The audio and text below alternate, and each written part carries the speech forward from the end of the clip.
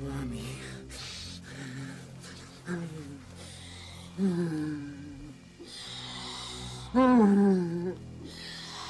Oh, mommy. Mommy. Mommy. Mommy loves you. Baby wants to fuck. Get ready to fuck! You fuckers fucker! You fucker! Everybody loves my fucking movie reviews. You should check them out, cause they're pretty cool. They're pretty cool, and this is a pretty cool movie review because I get to review Blue Velvet. We're talking Blue Velvet 1986, the classic David Lynch film. Really, the first David Lynch film. Ooh. Eraserhead fans just went, what? Did he even dare? Why would he dare to say such slanderous remarks on a podcast? What's wrong with this person? What's wrong with this crazy person?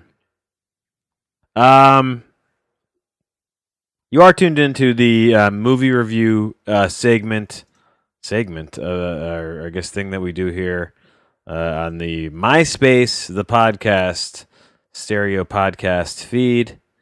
And thanks for being here. We've done this is the 154th edition, as mentioned, and it's the 560th episode. Well, maybe I don't know that because I'm recording this in advance, and then I'm gonna pump it out, pump it out, pump it out, and we're gonna pump it out later. I was thinking this along the lines of wanting to do a look at a certain director, a classic director's filmography, and I have a list of classic directors. Some of them I'm familiar with pretty well, and one of them would be David Lynch. And most of these have been rewatching these films, and we've already done the Inland Empire, which I I finally watched that in its entirety all the way through, and I gave my thoughts on that. So you can go back and look at that up on the podcast feed here. And I also talked about The Elephant Man, which, again, I don't think I gave that necessarily one of my better reviews because I think that movie's not for me in a lot of ways. But this movie, Blue Velvet, is for me, and I think it's for any cinephile out there. It's certainly a major work of David Lynch, and I am going to do a countdown of his films from worst to first. After I'm done giving them all their own kind of moment in the sun review, and I guess there's sort of if you are a listener of the show, you can kind of follow along and see what scores I'm giving them. And then maybe there won't be a lot of mystery when it comes down to unveiling the top, the countdown, because they'll just be in order of the best scores. That one would think. So I am at a bit of a crossroads in terms of how I want to do this. Do I want to start withholding scores on these films to make that episode have a little more juice behind it, and I will unveil their scores and where they fit in the kind of the pantheon of great movies that I have categorized and cataloged, having seen.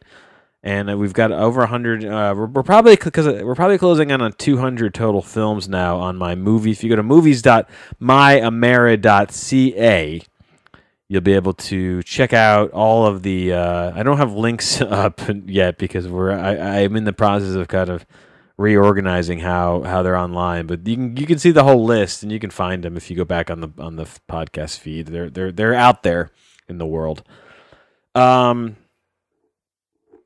So I think that's what I'm going to do. I'm not going to give this a score. That being said, this is going to get a very high score because it's in my, and I'll give a little bit of a tease to it because I like doing this and I like thinking about things like this. So I will tell you that it is in my top 3 David Lynch films, and that's probably not going out on any kind of a limb. by saying that. And what do you say about this that already hasn't been said? You could go. There's like documentaries on YouTube. There are people who have done like shot by shot, or not, not every shot, but they've done video reviews. What do you? Why in 2019 would would you even do a Blue Velvet movie review? I mean, it's people. They're either gonna check it out or they're not. I don't know what else I have um, to say about it. I did there's that, I am at a bit of a, I don't know how to go about this. I kind of did something interesting, I thought, for my Inland Empire review. I wasn't gonna do something wacky for every one of these David Lynch reviews, so I guess I'll just talk about the film.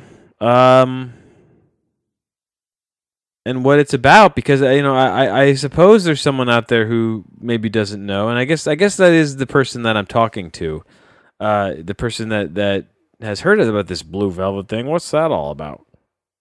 So let's just get right into it. And so I can tell you right now, skip ahead to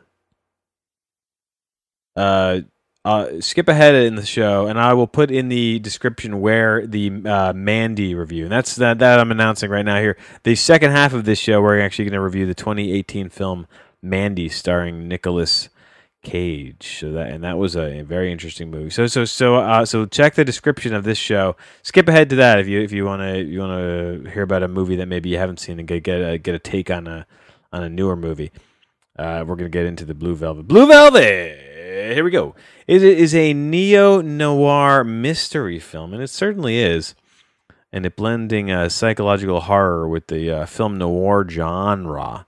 And I think the work within genre that David Lynch does, he does play with this kind of neo-noir. The noir mystery is certainly something he's dabbled in throughout his career, probably more so in Lost Highway in terms of having that kind of classic noir mystery type of feel, but it's certainly present here.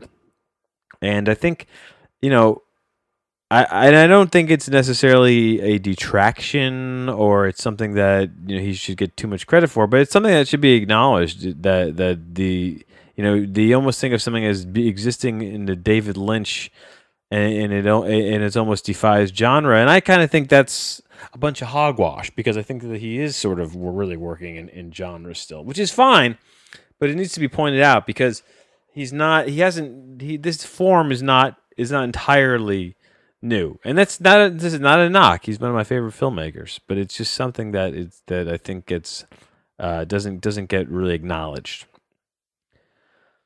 This movie, I've seen this now.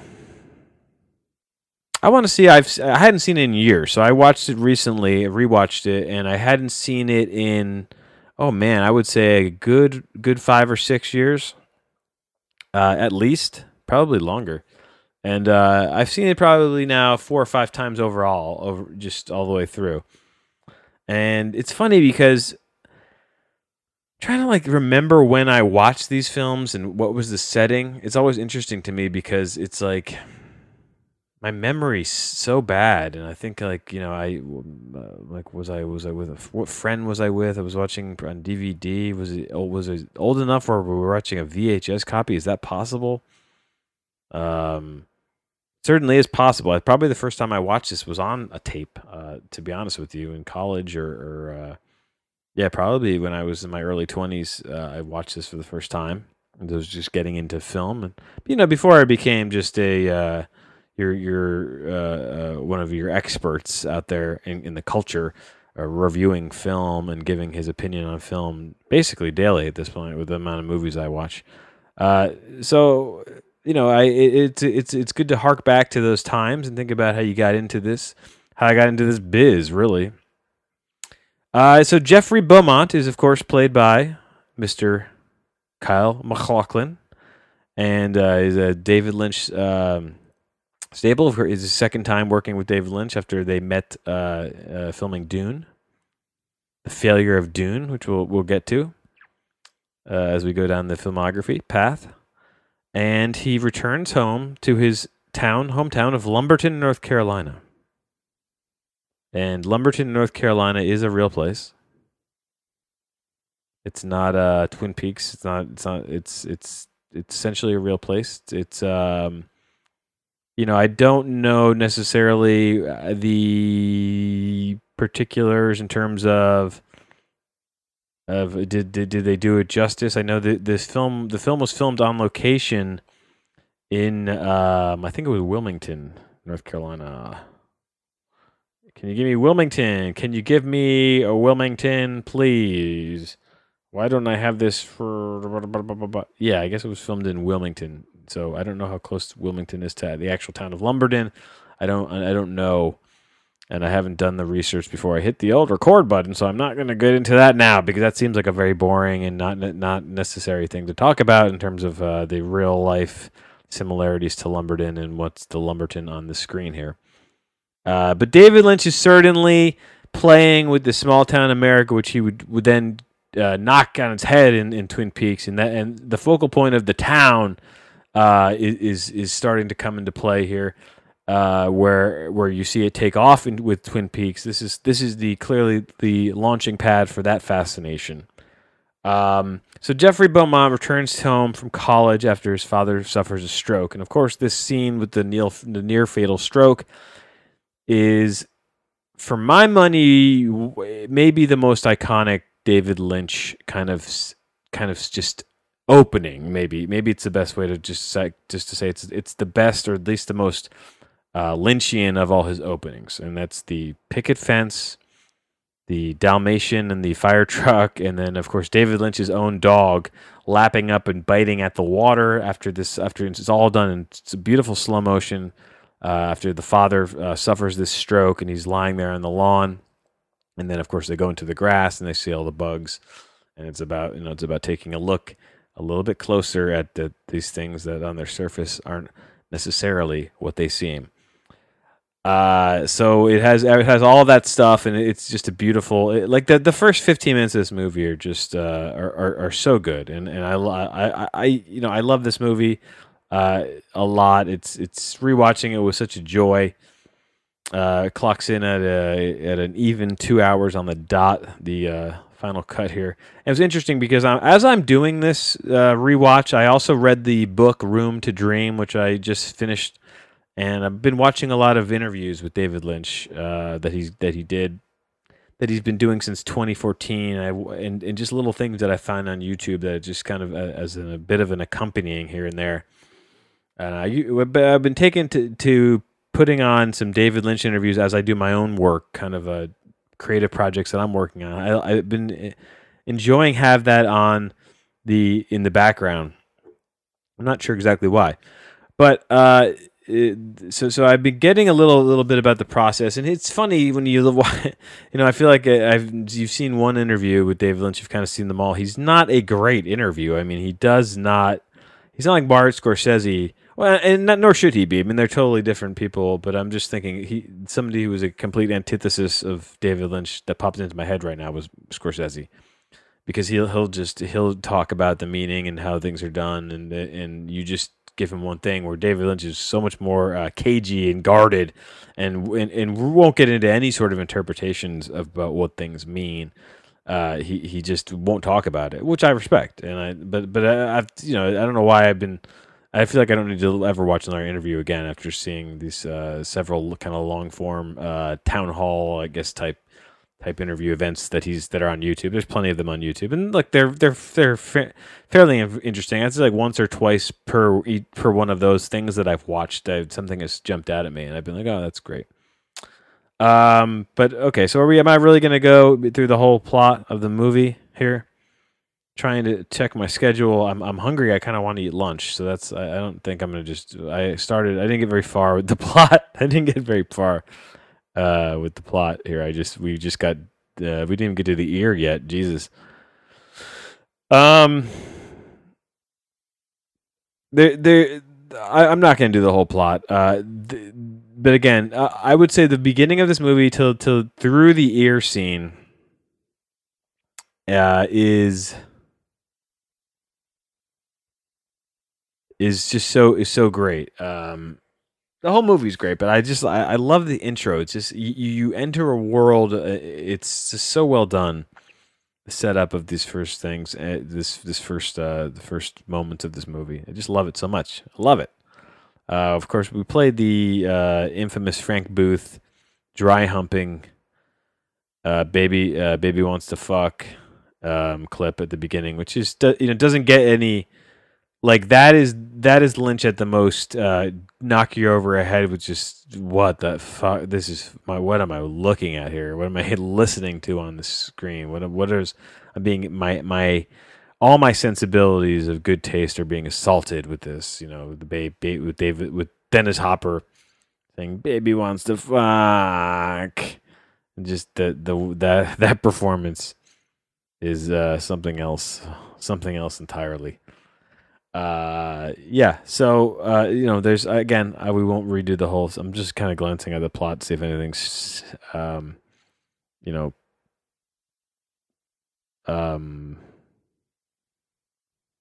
jumps out at me.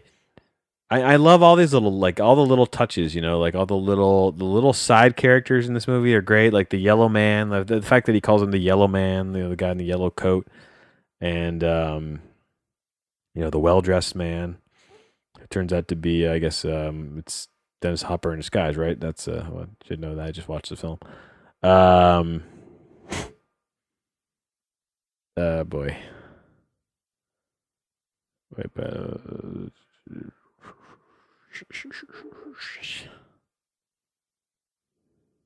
I'm just reading this. Give me one more. Give me an uno memento. Give me uno momento. Another great line I love was he put his testes in me. And Isabella Rossellini line. They're almost so. I feel like they're like almost memes at this point, but they're so good. But it's also just like they're weird in a way, because it's like, I don't like they're so ubiquitous now, I guess. Maybe they're not. Maybe they're still. It's funny because is still underground in a lot of ways, and it doesn't really, the Twin Peaks revival. I think the last that came out in 2017. Now it's so weird that time passes. That feels like that just happened. Still, those 18 episodes of Twin Peaks, and here we are. I don't know what else to say. I'm gonna give this a good score. I gotta put some meat on the bones when I do the countdown. I gotta get so I can't give it all away here. I think we'll just get right into the Mandy review. So come for the blathering idiot talk about in a very unacademic way the classic film Blue Lynch, but stay for him talk about the very dumb but very good movie Mandy, the 1952 film about a Mandy, of course, is a 1952 British film about a family's struggle to give their deaf daughter a better life. It was directed by Alexander Mackendrick and is based on the novel The Day Is Ours by Hilda Lewis. It stars Phyllis Calvert, Jack Hawkins, and Terrence Morgan, and features the first appearance by Jane Asher. In the U.S., the film was released as The Story of Mandy, and then also later distributed as Crash of Silence. They always were changing movie titles back in the day. That was such a thing. No, I'm kidding. There is a 1952 movie named Mandy, though. I just did notice that. But we're talking about the 2018 movie Mandy, which is such a fucking was such a trip to watch. And I had heard about it. The movie got great reviews. So I mean, me hopping on the bandwagon here saying that I loved Mandy is not shouldn't surprise you, because I mean, the film is excellent reviews. I think it's like 92% on Rotten Tomatoes. Like it's been a critical darling. It didn't make a damn penny though. I mean, I guess it didn't even make its budget back at all. So it was kind of a flop. I'm sure it'll do well in the second life on Blu-ray and DVD and on demand. I think it probably will have a second life there because it is sort of becoming almost a instant cult type of a film. Directed by Panos Cosmatos, a Greek-Canadian film writer, and I think he's the son of his dad directed Rambo: First Blood and Cobra. His dad directed Rambo: First Blood Part 2 and Cobra. I always love First Blood Part 2, one of the funniest, unintentionally funny titles of anything ever. And he also did Tombstone, the dad, George P. Cosmatos. A Greco-Italian film director, but of course we're talking about Greek-Canadian. Wait, how is this guy? How is his dad? How is this guy's dad Greco? Oh, Greco means Greek. I felt really dumb right now. He's Greek and Italian, but the son is just Canadian and Greek. Well, he's obviously a little Italian too. You want a little Italian in you? Oh, his first film, Beyond the Black Rainbow, which was I have not seen, came out in 2010. So this is a big gap between films, and I don't know. I would never. Why would I even hazard a guess to why that is? I have no idea. But needless to say, I want to see that film now. I certainly, just from looking at the trailer and looking at just the movie poster for that film, it certainly looks like it's in the same visual language in a sense that Mandy exists in. And I think that's really where to start with this film is the way it's just how this film looks. It just looks like you're watching a painting come to life. It's fascinating. And at some points it really is. I mean, they do so much with the landscapes and with the colors and I don't know what the hell they're doing with post production and just how it's shot and they, the final scene of this movie is it pans out and we're not on Earth anymore. We're on sort of like this land with three moons and just crazy clouds and shit just going on. But so the film, they use all their energy on that, which is fine. But let's be honest about the film itself. It's very dumb, and the plot is almost can be described in 10 seconds. Mandy is Nicolas Cage's girlfriend. She's killed. He kills everybody that killed her. Tracks them all down. And there's sort of two sides to that coin of the people who are responsible. There's these demon characters. There's a demon biker gang who are not human. They're not supposed to be human. I think they're really supposed to be demons. And they exist on Earth. There's high powered, highly potent LSD that everyone's taking that they're on, I guess, and that this religious weirdo religious kind of dark hippie cult, which is the people who actually they're the ones who actually commit the murder of Mandy. So that whole connection between the hippie cult and the demon biker gang and the cook who he shows up later. He actually is spared. I don't believe Nicolas Cage kills the guy who finds the cook making the LSD. You could get into it and put more credence and weight onto how that all ties together.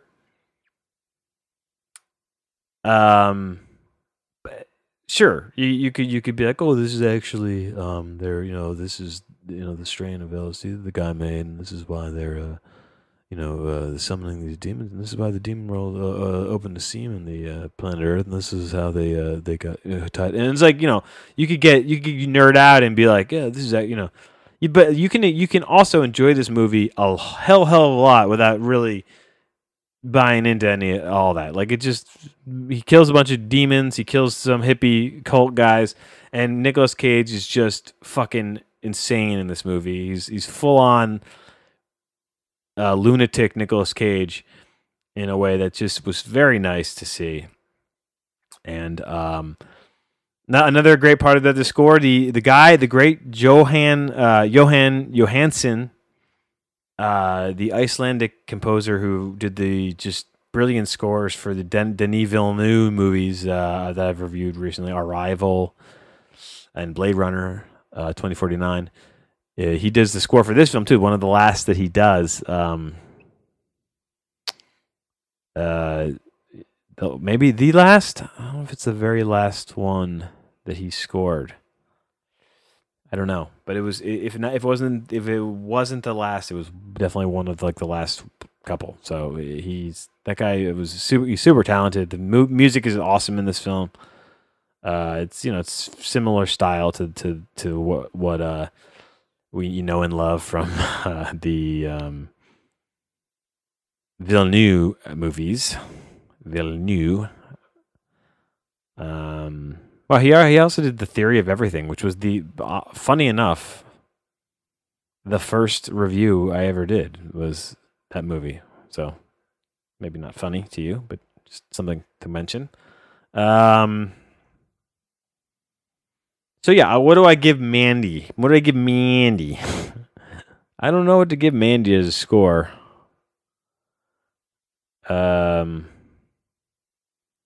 Was it better than Selma? But I want to watch Selma or Mandy again. I remember I liked Selma a lot, but I am going to give a better score than Selma. I'm going to give Mandy a 7.77. That's right, 7.77. Sevens. It's all coming up Mandy in the Mandyverse. The Mandyverse. How about that? Oh boy. Like I said, I don't know when I'm going to put this one out. This episode. But rest assured,